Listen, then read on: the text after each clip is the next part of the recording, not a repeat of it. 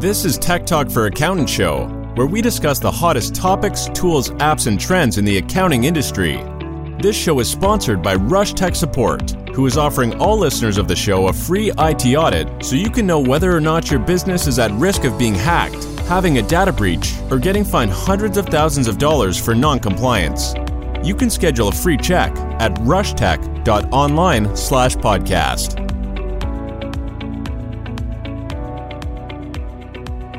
With us today is Karen Lake. Karen is a fully decorated, like the list of accolades that this woman has goes on and on and on and on.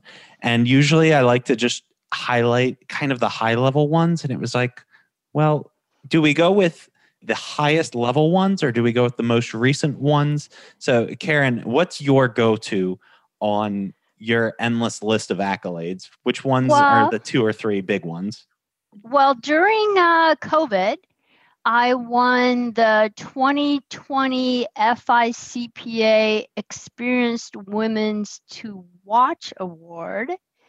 And I also chaired the Florida Tax Watch COVID-19 committee task force, and we put together a report that was sent to the governor, the legislature, and the Florida Department of Revenue. So those are the 2 most recent ones that I have that deserve kind of a like, hey, this is what's going on in my life right now, shout out. Very cool. Those accolades, it doesn't necessarily define us, but it at least gives people a little heads up. Like we like to point at the Accounting Today top 100 value-added resellers. And it's just like, what it means. I mean, we were on the list and, thumbs up or like clutch top B2B, what have you. But at the end of the day, it's really about serving others and doing a good job at what you do. So, Karen, one of your big passions and a lot of the areas where you focused for over a decade in the state and local tax mitigation strategies. Mm-hmm. And so I'd love if you could kind of dig into we'll start at a high level of what that is and then get a little more granular and strategies that others can use. Some of the things that we're seeing right now, because I agree with you 100%, it's not so much the accolades, but it's the value that you bring to the table. And that's why people reach out to you, because they know you can help them and provide valuable content, which you do on a reoccurring basis. And I think that, I just want to mention that you do have a lot of valuable content out there that you've worked hard to put together for the accounting community. And as a member of that community, I appreciate that you're doing that. One of the things that I've been focused on during this COVID-19 pandemic is the thing that's catching companies by surprise. Over the past few months, companies have really started looking at the state tax impacts of having, the work remotely workforce or the working from home, because people are spread across several states where the companies previously didn't have any business operations.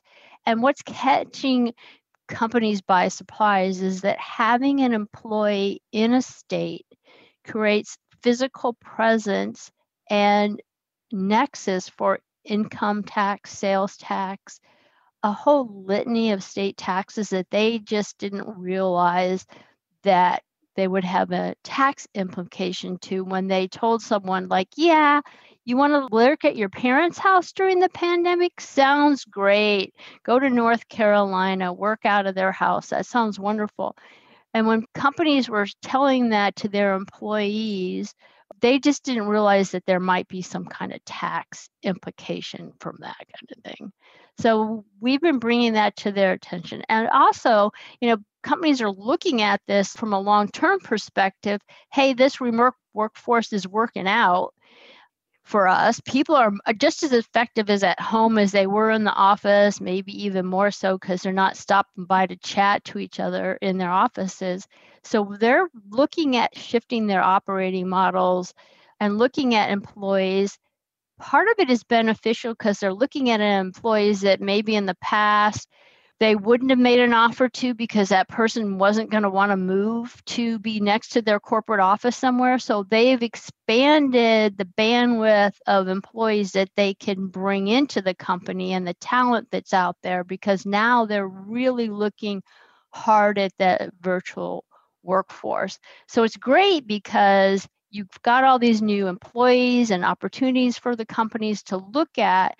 We just want to kind of bring to your attention so that you're aware of, unless the state has enacted special legislation for an emergency during the time of the pandemic, where they're like California, where they've actually said, hey, you can have somebody working in our state, it's not going to impact the company.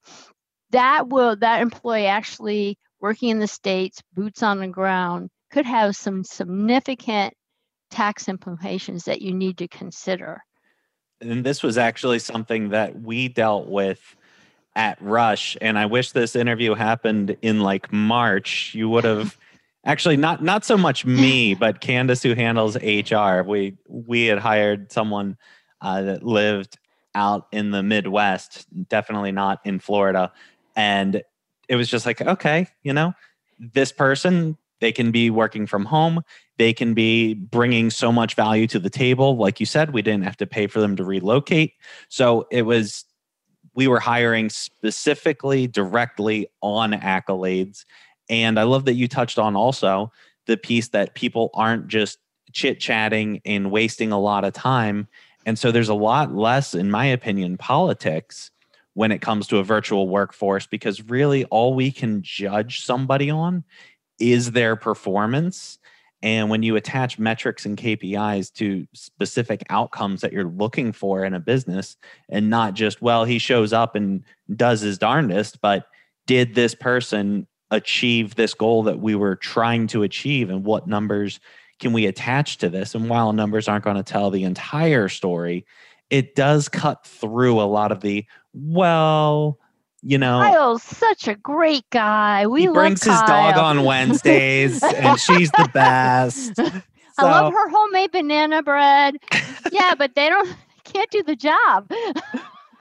I love that banana bread. And there have probably been people historically in the company that got by on a lot of this banana bread that probably...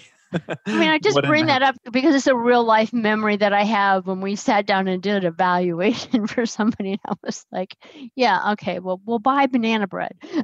Because I'm not dealing with this person that can't do the job. They're nice, they're great. Yeah, but they're just, they don't have the skill set, real life skill set to get the job done that we need. So, those are real conversations. And as you said, virtual from home, the metrics are there. You can see what they're really doing. So, having these examples, and companies are also looking as they're shifting their whole operations around. It's not just employees they're looking at. Some of the hard thing is they're negotiating with their landlords for the real estate they have downtown. Do you really need, 3 floors in one city of a big office building and 2 floors in another? Do you really need to be paying for, even right now, do you really need to be paying for that rental on your printers and your Mac Daddy copiers if there's no one in the office? When's the term on that lease up? Those kind of things that they're looking at hard to renegotiate and maybe downsize, because if they are going to take a hard look at this, remote workforce going forward, those are some things that companies can save money on. They're also looking at supply changes, and any one of those aspects, you move your office from New York City to Florida. That's a huge tax benefit if you look at it.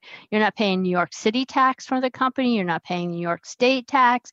If you set up the organization as anything other than a C Corp in Florida, you're not paying tax on the company's operations. There's just huge opportunities that companies, are really taking a hard look at, especially because we have that corridor between New York and Florida where people are down here. We're like the 6th borough anyway. They're here anyway most of the year. If they move the company, so they're not working for a company that's New York, but they're now a Florida-based company, it just eliminates a lot of tax. So I've just talked to a lot of companies realizing that recently that they could take advantage of those, restructuring opportunities for the company. Florida has all kinds of incentives for companies that are moving their corporate headquarters here, that are moving jobs here, that are training people here, that are something that you want to consider as part of this, COVID-19 restructuring for companies that is actually, taking place as we're talking today. And I think if we were having the same discussion a year ago, it would just be like this whole work from home thing, it's kind of a pipe dream, but really the physical, it's not going anywhere anytime soon. And then it just pretty much got mandated. And it was like, it doesn't matter whether or not you feel comfortable doing teleconferencing and all these things. Like, this is the new norm. We're not going to have a back to normal. This is the rumblings of a complete change in everything. And maybe there will be a slight movement back to the physical, regular, old-fashioned way, but I just don't think that it's going to all of a sudden look like it did January 1st, 2020. And I knew this year was going to be an awkward one because literally the first thing that happened to me 2020, like I woke up, I got my son and he threw up all over me. No. Like that was the first thing that happened to me January 1, 2020. And so I was kind of thinking subconsciously, I was like, this is going to be a really interesting year. And it did not fail. It did not fail. Like just projectile all over me. No. Yeah, I had no idea there was a pandemic coming. None. I guess, other people knew that it was out there in the universe, but I had no idea. So this caught me off guard. Now, it was really easy for me to make the change. I met with a client in West Palm, picked up my computer, came home. I bought the monitors and the docking station, and I'm good to go. Other accounting firms that I talked with that are part of an affiliate group, that they had much more challenging to move from the work from home because they just weren't set up technologically yet. Like they weren't on Zoom, they didn't have Teams, they weren't using the headsets that we already had and were comfortable with. So they had much more of a struggle than we did. But it has impacted everybody. They are looking at it really hard to see going forward. And there are some companies that they've been going into the office every day anyway. It doesn't, they don't have work from home. But for us, it's just a benefit. And in addition, these are things that companies need to look at. There's also elements that if you, as an individual, have decided you're going to go to Colorado and start working out of your vacation home and enroll your kids in school so they can go to school in person and have that option, because I've talked to a couple of people that have done that. You really need to think about the tax implications to you as an individual as well. And if people are just looking to hire just straight on talent and we are going with a remote workforce, would you say that it should be a big part of the decision-making process as to where they are hired and where they're located? I know just for us, looking back hindsight, it was like we had to add so much paperwork for just one employee, and it ended up being 4 other states as well. And it's just like, we're doing all this extra work. And my HR person, Candace, like she's got a job for life, because I know how much work and headache goes into that. But would you say that that's something that it should be a big piece of the decision-making process, or kind of an afterthought, nice to have? I think it should be, you could, tax can't wag the tail on the decision-making dog, as they say. It's part of the decision-making process. I don't know if it's a big part of it, because as you're saying, there are additional compliance concerns that the company really needs to think of. Each state has their own laws as it applies to employee state income tax withholding. So, Florida, we don't have an income tax, and there's 5 other states that don't as well. But if you're hired somebody in Illinois or, Colorado, or you're going to have to register with the state to take their state income tax withholding out of their check. You're going to have to register with the state to file unemployment tax returns, and every state's laws are a little different. So there's some complexity there that your HR department has to get their hands around if they're just used to having Florida employees where they file, the federal 941 and the Florida reemployment tax return every year. Now, if they're starting, you're branching out to capture that talent market that's out there, they really have to look at what are these other states going to require us to do now that we've hired, Billy Bob in Washington State. and Billy Bob in Washington State, say Billy Bob's the only person that has been hired in the organization in Washington State, gets let go through no fault of their own, and then they collect unemployment. So if you have one W-2 employee who then is let go and then collects unemployment or reemployment, does that have a big impact overall, or is it now that you don't have employees there, it's done with? So that's a great question, because some states like Washington have a trailing nexus law that has that nexus is there for 5 years after that person is no longer working for the company. So some states have a law like that where, okay, for whatever reason, this individual didn't work out, you didn't fit the culture of the firm, or you didn't have the skill set, or you decided you didn't really need him, then he does have, in some states, there is a lingering nexus trail where you still have to file for a period of time after he's gone. It's not like his last day is October 31st and we're out. You have to tell the state that you're no longer have an employee there. And usually it only takes one person and a wage of $1,500 to have to register in a state for unemployment. Now, of course, with everything else with state tax, the law itself varies by state, but that's just a general guideline. One employee, and if they make $1,500 in a quarter, which hopefully everybody does, then you have a filing requirement as a general guideline across the board. So are we seeing kind of a shift of people getting like a technically this person is a 1099 to try to avoid this? I mean, still, within the bounds of the law, but is there more of a push for, if this is kind of on the border and we could say that this person maybe is a 1099, to just avoid the headaches and just call it a 1099 and just, okay, here you have to use your own things. We're not going to tell you when to show up, because it's a very different environment without you came to work and said, this is your job, W-2. And I'm far from an expert in this, but is that something that big picture people are moving towards? Because I know for us, it is come into my consciousness because of so much headache that went into just this one hire and all these extra things.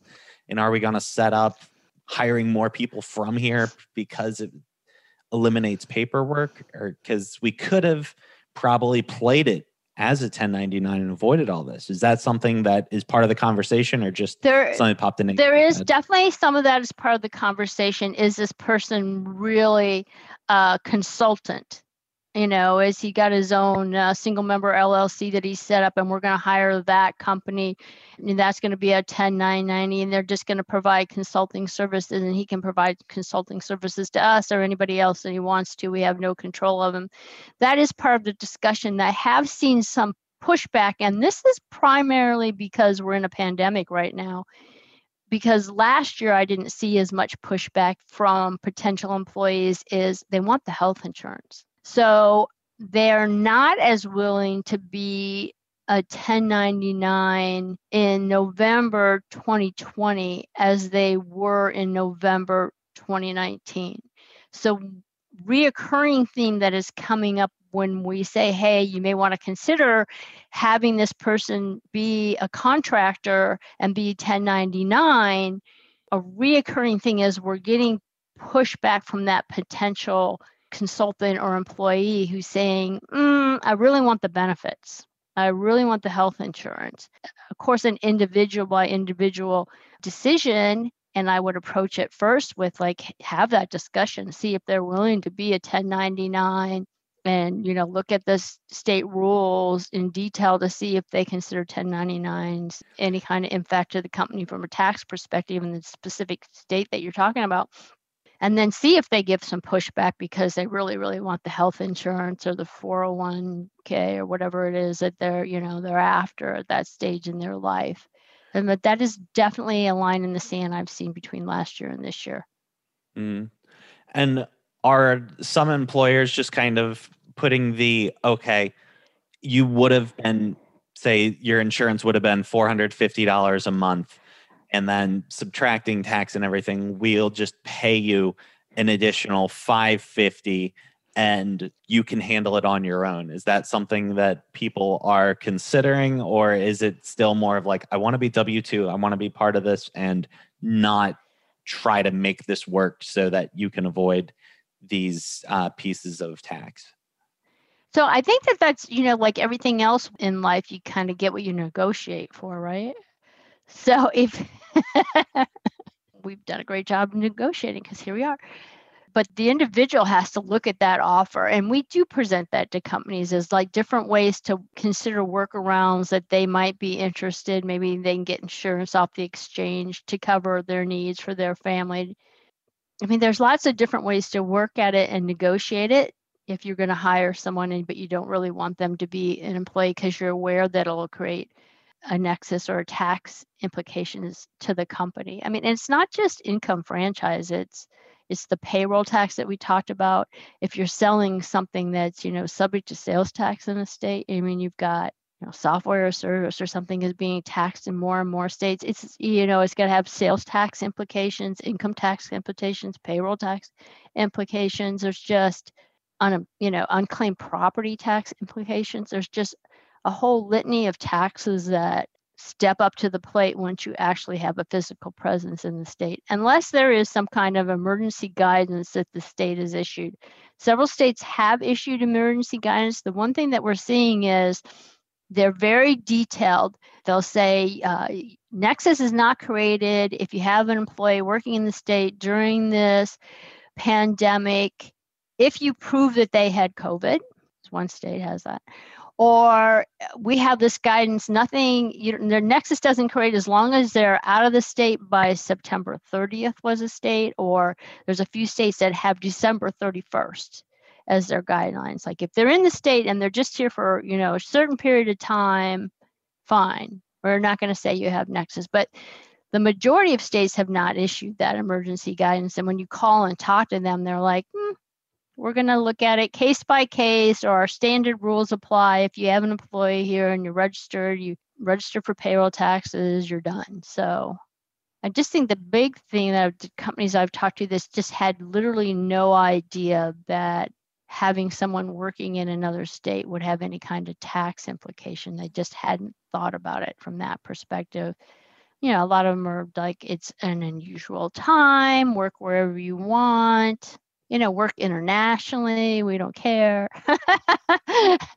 But it would make sense on, if that's not your first and foremost thought as a business owner when it comes to things like that. In the past, it was, well, we want them in this location because this is where we are all physically located. And that was the obstacle that I think most business owners, myself included, were thinking with the work from home, and whether or not you're in Boynton Beach or you're in, Minnesota as a business and the structure, if you're answering the phone, I don't care where you're answering the phone at. If you're getting sales, I don't care where you're getting sales at. However, most of us hadn't considered what these implications would be. And, the hiring someone in a different state before, it was almost like a novelty. It was, we found this great fit. And guess what? Not located in Florida, and it doesn't matter because of work from home. And then, the trailing end of it comes back with, well, now we've got to deal with this. Now we got to deal with this. And then they're sending letters to our office and nobody's in the office because everyone's working from home. So then we're behind on payments for things that we weren't even aware existed because we've been focused in Florida.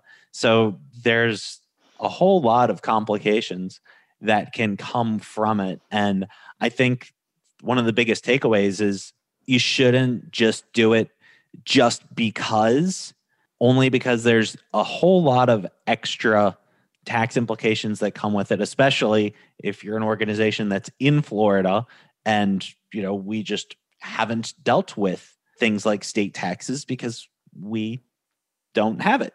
So it's just a different thing than what we had been used to. And so going through that process and the HR piece of it, and then the tax implications of it. So there are some extra roadblocks that I don't think we had really considered when doing it. Hindsight's 2020. Would I do it again? Probably, but it was a little extra complication that we hadn't considered, minus he's not physically here. So, but we're all working from home, and one person's message on Slack, wherever it comes from, I don't care as long as you're getting the job done. Right. But these are different, you learn as you go, right? In that kind of life. Right. And I mean, even there are some protections out there if it's a company that's not like yours where you're very virtual. But actually, if it's a company that's kind of more old school, where they're selling tangible personal property to a state, there are specific laws that would protect them. If if the person in the state is only soliciting sales and the order goes to the company headquarters in another state, and then the merchandise is sent to the customer through common carrier, there's something called Public Law 86-272 that would protect the company's activities from tax. But then, the more you get into state tax, the more granular you get into, there's all kind of things that you could bump your head in. If the employee is in the state and he's providing a service, maybe he's supporting software as a service, or he's helping a company implement software as a service, then the fact that he's in a new state is going to source the revenue. Quite possibly, if it's a cost of performance state, where states have different methodologies, how they source income, and one is where the customer is located, and one is where cost of performance, where the person is providing the service. He could be, dragging state revenue into that state that you weren't expecting to have to pay tax in that state.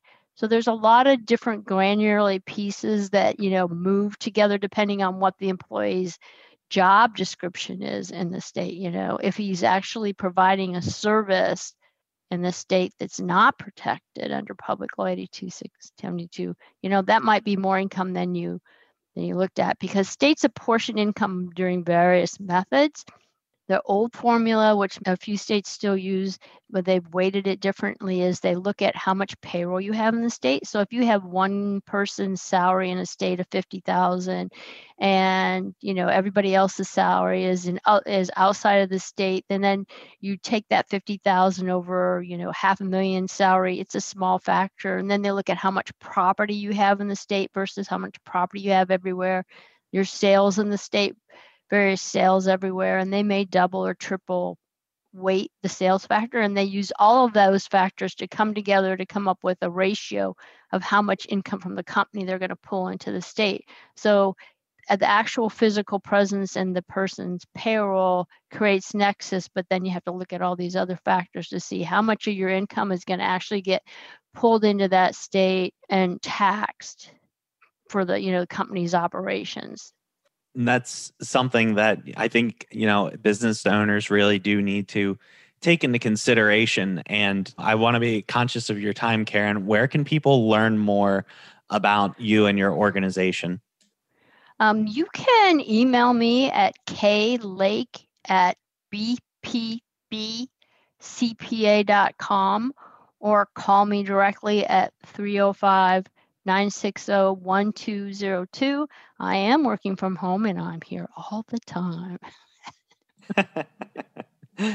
Yeah, the double-edged sword. I can work all the time. And then the universe says, challenge accepted. Exactly. Well, Karen, thank you so much for being on the show. And to all the listeners, if you enjoyed the show, please be sure to subscribe and help support the channel. And as always, with Rush Tech Support, we give complimentary IT audits to small business owners, see if you are compliant, and make sure that your customers' data is protected. And Karen, thank you so much for being on the show. Thank you. Thank you for listening to the Tech Talk for Accountants show. Be sure to subscribe if you like the show. And remember, if you would like a complimentary IT audit of your business, go Go to rushtech.online/podcast to schedule a time with a certified technician who can look over your current IT systems and make recommendations on how to make sure you and your clients are safe.